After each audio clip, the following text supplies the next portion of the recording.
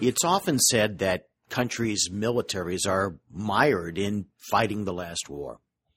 For example, navies build more large ships to combat the memory of the last war's naval battles, which are also the battles projected to come. But the future is not always a repeat of the past, and the next threat, perhaps attack by a swarm of small ships, may leave large ships at a decided disadvantage. So too, many physician groups are fighting the last war, imagining that the threat to their existence is from, say, the hospital or from a certain type of other specialist. But the reality may be very different.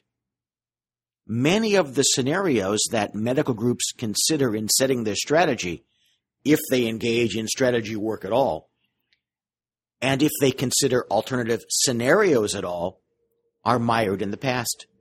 Past battles that were either won or lost, but past all the same. The pace of change in healthcare is accelerating dramatically. At the same time that the federal government is poised to grab even more control, so too will some states begin to implement other reform. And at the same time, disruptive providers, hospitals, large employers, new technologies, and entrepreneurial thinkers will change the landscape on which your group's competitiveness will be measured. It's no longer business as usual, it is business as unusual, and that requires a new way of thinking.